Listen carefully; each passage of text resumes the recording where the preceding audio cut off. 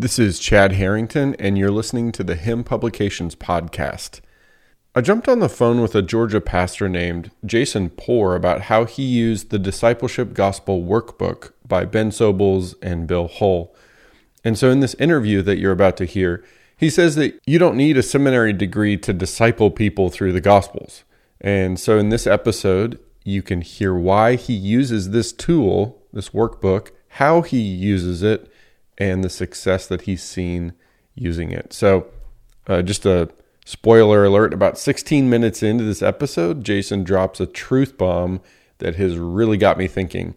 It's one new disciple-making question that he's learned to ask people, which is super powerful. So look forward to that. And if you want to get this book as a discipleship tool for you and your church, go to hymnpublications.com and search for the Discipleship Gospel Workbook. I am Jason Poore, and I am a pastor, and I've served as student pastor and associate pastor and an administrative pastor and discipleship pastor. The church that we were most recently serving at was a Southern Baptist church in West Georgia. It's a small Southern Baptist church, kind of out in the middle of nowhere. You got to know where you're going to find it. In the middle of some cow pastures in West Georgia. And you've been using the Discipleship Gospel Workbook. Why did you originally choose this book to use for disciple making? I really loved the simplicity of Mark's gospel. The reason we chose the book was because it would be something that you would interact with your disciples, the folks that you were leading in discipleship, be something that you could interact with them, and there would be something that they could do on ahead of time, sort of like homework before you got together. But it was something that you could kind of wade through with them as you were helping walk through discipleship. But honestly, the original reason I chose the book to use for discipleship and disciple making was because of its simplicity. I think the traditional, and at least in Southern Baptist church world, when somebody is new to the faith or they're trying to figure out what they should do about understanding God's word or reading the Bible, what I've been told in the past and what we've told other people is they should read some Gospels, but traditionally we point people to John's Gospel, and I love John's Gospel. It's just a really sometimes tough gospel to understand if you're relatively new to the Bible. And Mark's gospel is quick, and it's to the point, and it's simple. Mark's just kind of telling things as they're happening. The word immediately gets used a lot in the first 5 chapters. And so it's really neat, though, how quick and concise the life of Jesus is put in Mark's gospel. And that's really ultimately the reason. Somebody who might have said that they were a Christian, but they've never really read the Bible before, which happens a lot in church world. If you told them to go read something, I was thinking, and another pastor, we were talking about this, why don't we tell people to read something really simple, something for them to grasp pretty easily. Mark's gospel seems like that does it really, really well. Yeah, it's funny you mentioned that, because I was just talking with my wife today about how a lot of times we'll sort of read John first, and then we'll read the other gospels, Matthew, Mark, and Luke, in light of John. What if we did, but John is so different. He's like the BBC World News of major networks. It's like he's kind of across the pond there. Like, that's really different. Yeah. What if we read the Gospels, John, in light of the Synoptics? And even chronologically, that makes more sense. But also the simplicity, and, John is sort of ethereal, like I am, and sometimes it's like, wow, that's kind of like up there in the sky. Like, what does that mean? Whereas Matthew, Mark, and Luke are like down in the earth, and it's like, and then he healed someone, and then immediately he went there. John has elements of that, but, that's a good argument for it, I think, is it's simple, it's short, it's sweet. It's also kind of meaty, you can sink your teeth into it. Whereas John is like, yeah. it feels good. I like what he's saying. What does that mean? You know? Yeah, you don't have to have a seminary degree or a college level education or a whole lot of language to be able to read some of these other gospels, the synoptics. And with John, it's almost like you have to have read all the Old Testament before things will make some kind of sense. But yeah, I do. I love John's gospel. It's got to be my favorite of them. But when considering that maybe the disciples that you're leading are not even they're not familiar with the Bible at all. They're not really sure about why you call it the gospel. They or a gospel genre of the Bible. So I think that's really neat to be able to read through a chapter at a time with somebody, and then just ask them, "Do you believe this?" It right here, it's bold faces right here in black and white. Do you believe any of this? And whether they do or not, you just kind of keep moving through with them and let the Holy Spirit do the work that He promised that He would do. Yeah. And I think it's helpful to have something like you said that people can sit with and wade through. You know, it's like, go read the Gospel of Mark. I think that can work. And in fact, I think it should work more often. But the truth is, the reality is that a lot of times people want curriculum, especially in North America. It's like, give me something, give me a book I can work through, and that's fine. And so this is a good tool. And I mean, you know, that's why we created it, is because it helps leaders guide people through Mark's gospel. Like, in other words, it's a disciple-making tool. It's not really a curriculum per se. It's just a tool you can use. Sure. And so, you know, Jason, I wanted you to give us a high-level overview of how you've used this tool. So we've talked about the tool itself, but the Discipleship Gospel Workbook is something you've used. How have you done that? So what I've done is I've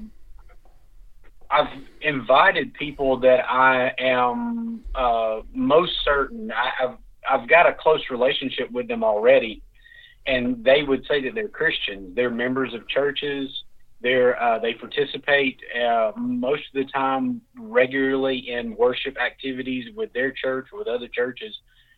But there's no fruit of discipleship, or there's essentially no disciple making going on in their life, and angling to try to help them to understand that this is a part of what it means to be a disciple of Jesus, is the continual replication of disciples or disciple making, and to point that out to them through Mark's gospel.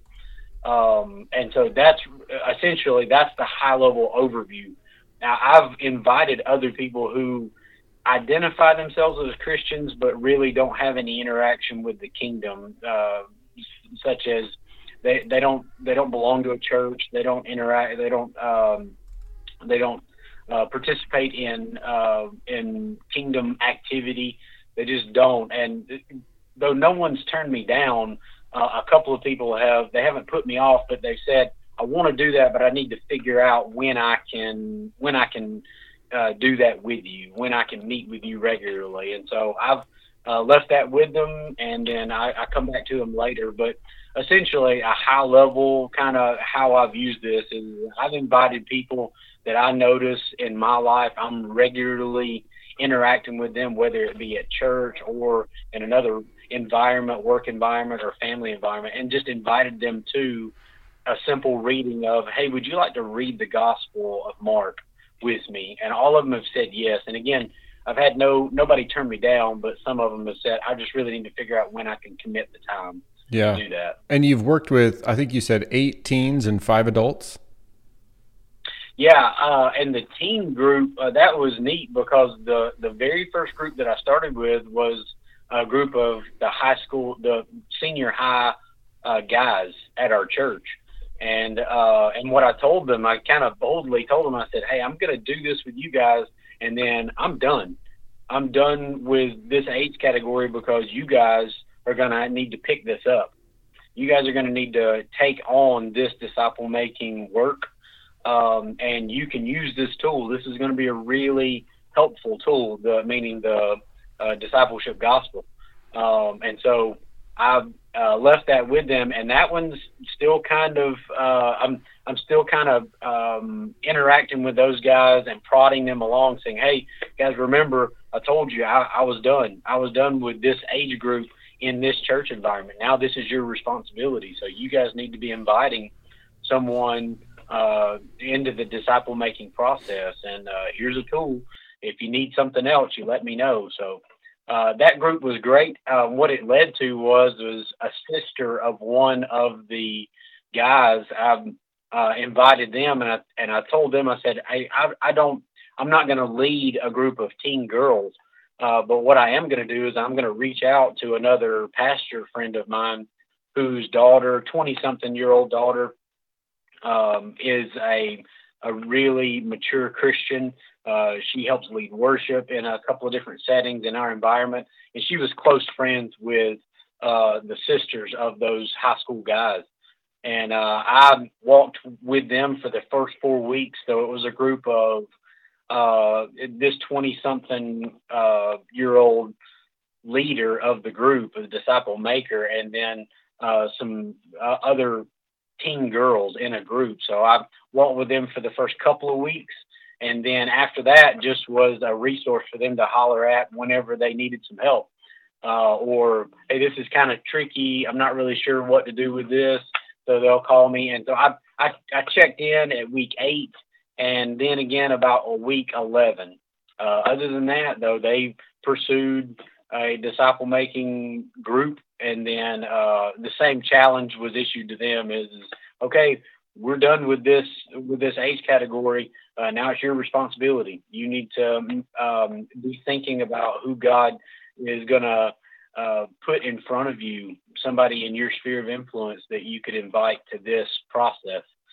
So that's where we are with those. Those are still a little sketchy about, they're apprehensive and a little shy, honestly, about inviting someone to disciple-making responsibility or disciple-making relationship, and using the discipleship gospel as a resource.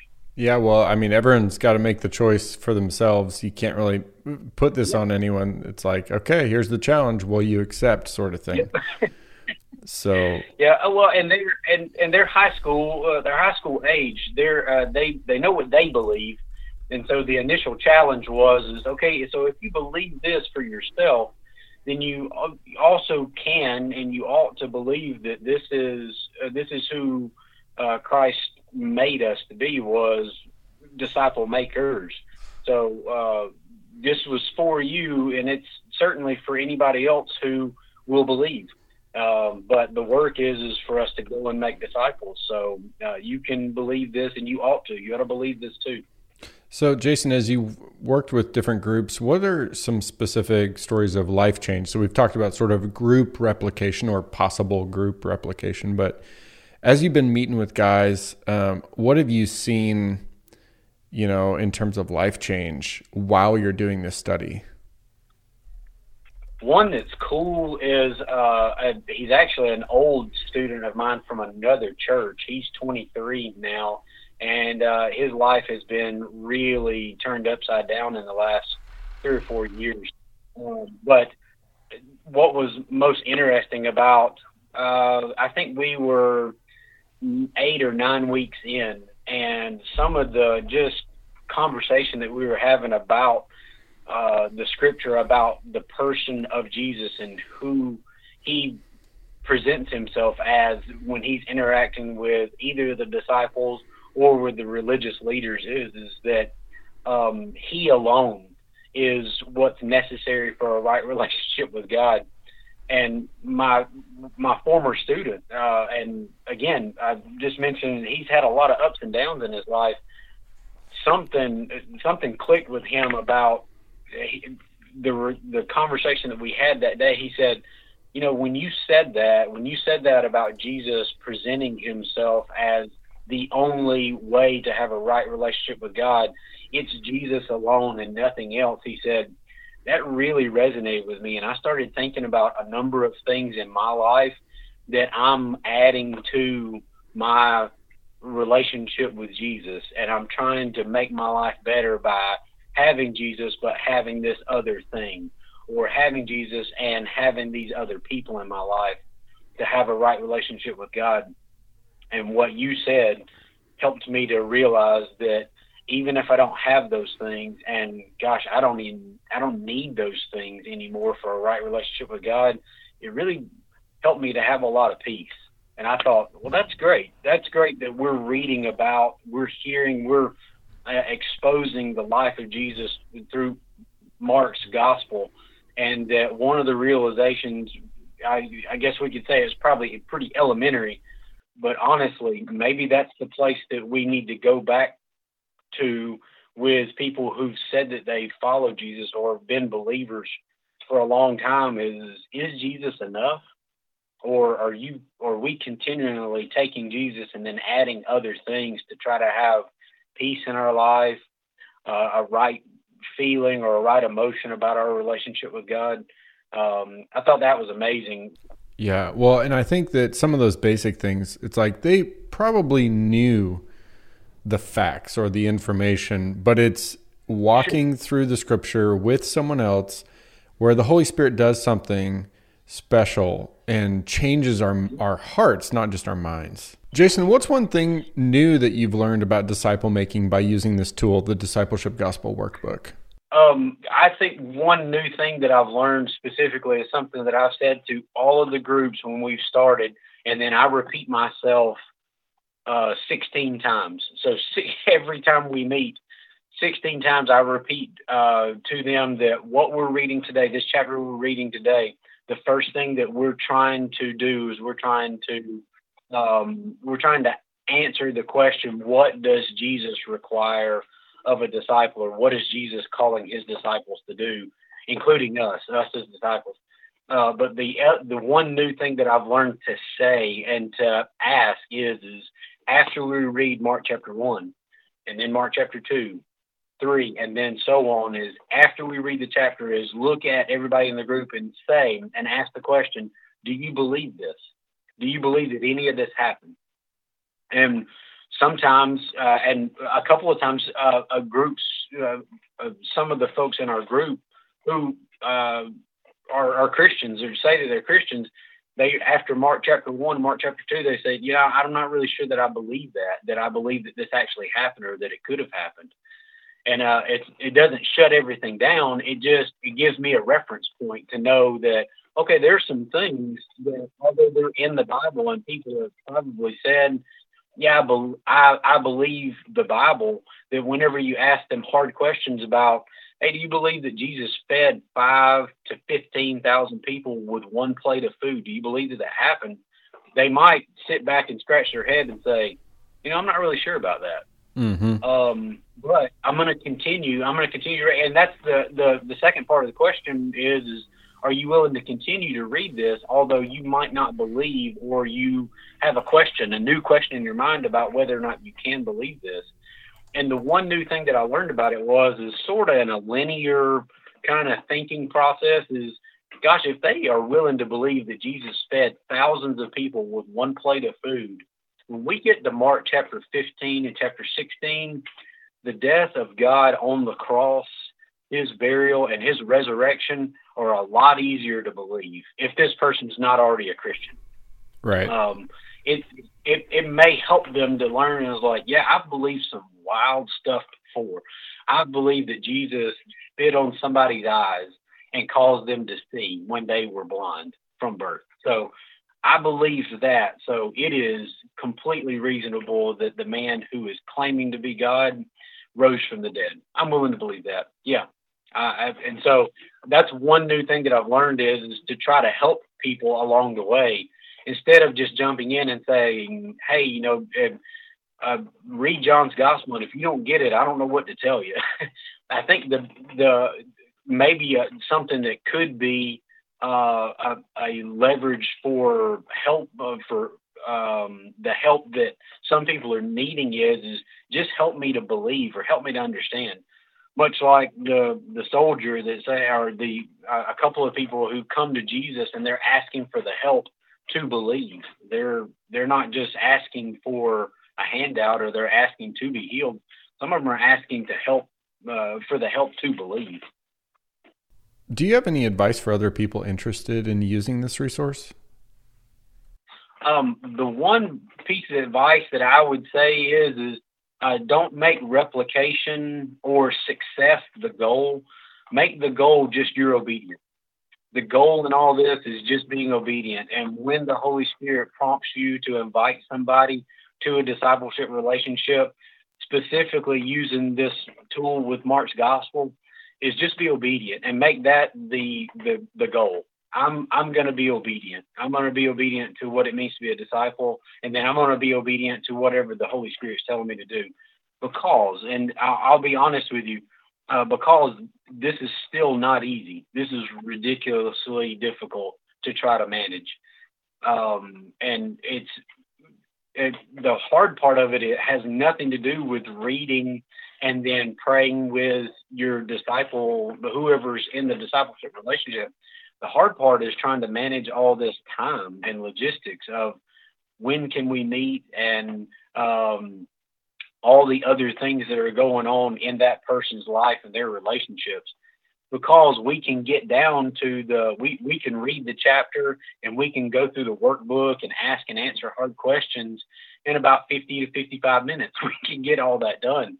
It's the additional time of, okay, I need an extra 30 minutes today. I'm not quite ready. Okay, all right. Well, let's manage that. But the commitment of the goal is for me to be obedient to this to the best of my ability. That's my advice. And then I guess the other piece of advice that goes along with it is help people, meet them where they are. Help them best by meeting them where they are. If they've never interacted with the scriptures before, help them. Don't complicate it and don't assume that they've known these things, even if they're members of a church or they've been Christians for a long time.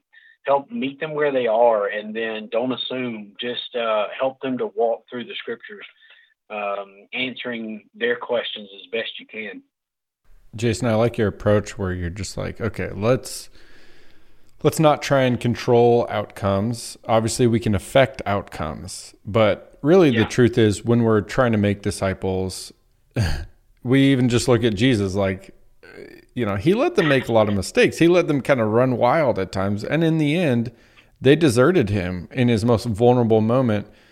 And so I think there's this sort of facade of control that we sort of think we have. But the truth is, and this becomes clear really quickly, we don't really have any control. So the best we can kind of do is be obedient. I think that's what you mean. It's not that replication isn't important as a goal, but you're saying the number one goal, because you can't really control people, is obedience. And then if you replicate, and you need to plan on replicating like you talked about, but replication in and of itself is not the goal. The goal is obedience, not only for you, but for them. And so you meet people where they're at, and, they make choices along the way, and that's part of the curriculum. But at the end of the day, it's kind of like the rich young ruler who came up to Jesus in Mark, and Jesus ended up not having a disciple out of that. It appears. I still don't know what he really did. I mean, he walked away, but did he come back? We don't know. So I think that's pretty cool. Well, Jason, anything else, man? No, I just really appreciate everybody who has interacted with whomever it is who's taken on the responsibility and bore the mantle of saying, we've got to do something. Something's got to change. Disciples don't make themselves according to the scriptures. We do the disciple making work. That's God's plan for the church, and I'm really thankful for folks who will do the hard work of saying, we've got to help, and if we can, if it's a tool, if it's media, if it's a resource, whatever it is, we'll invest time and resources to try to make these things available for people who desperately need them. And I would say, stay the course. Just keep going so that we can keep using the resources that we need to help people find the kingdom. Or I'm really thankful for those who will do the hard work. Well, you're welcome, man. And I'm just one of the players in this. We've got such a great team and great authors who are practitioners, not just kind of writers, but pretty much all the people we work with are leaders or pastors somewhere. And so it's like we're all just kind of using our skills to build up the body. And so I'm grateful for your stories, man, and power to you, brother. Keep on pressing on, and we'll talk to you later. Thanks for listening to the Hymn Publications podcast. Check out the Discipleship Gospel Workbook at hymnpublications.com.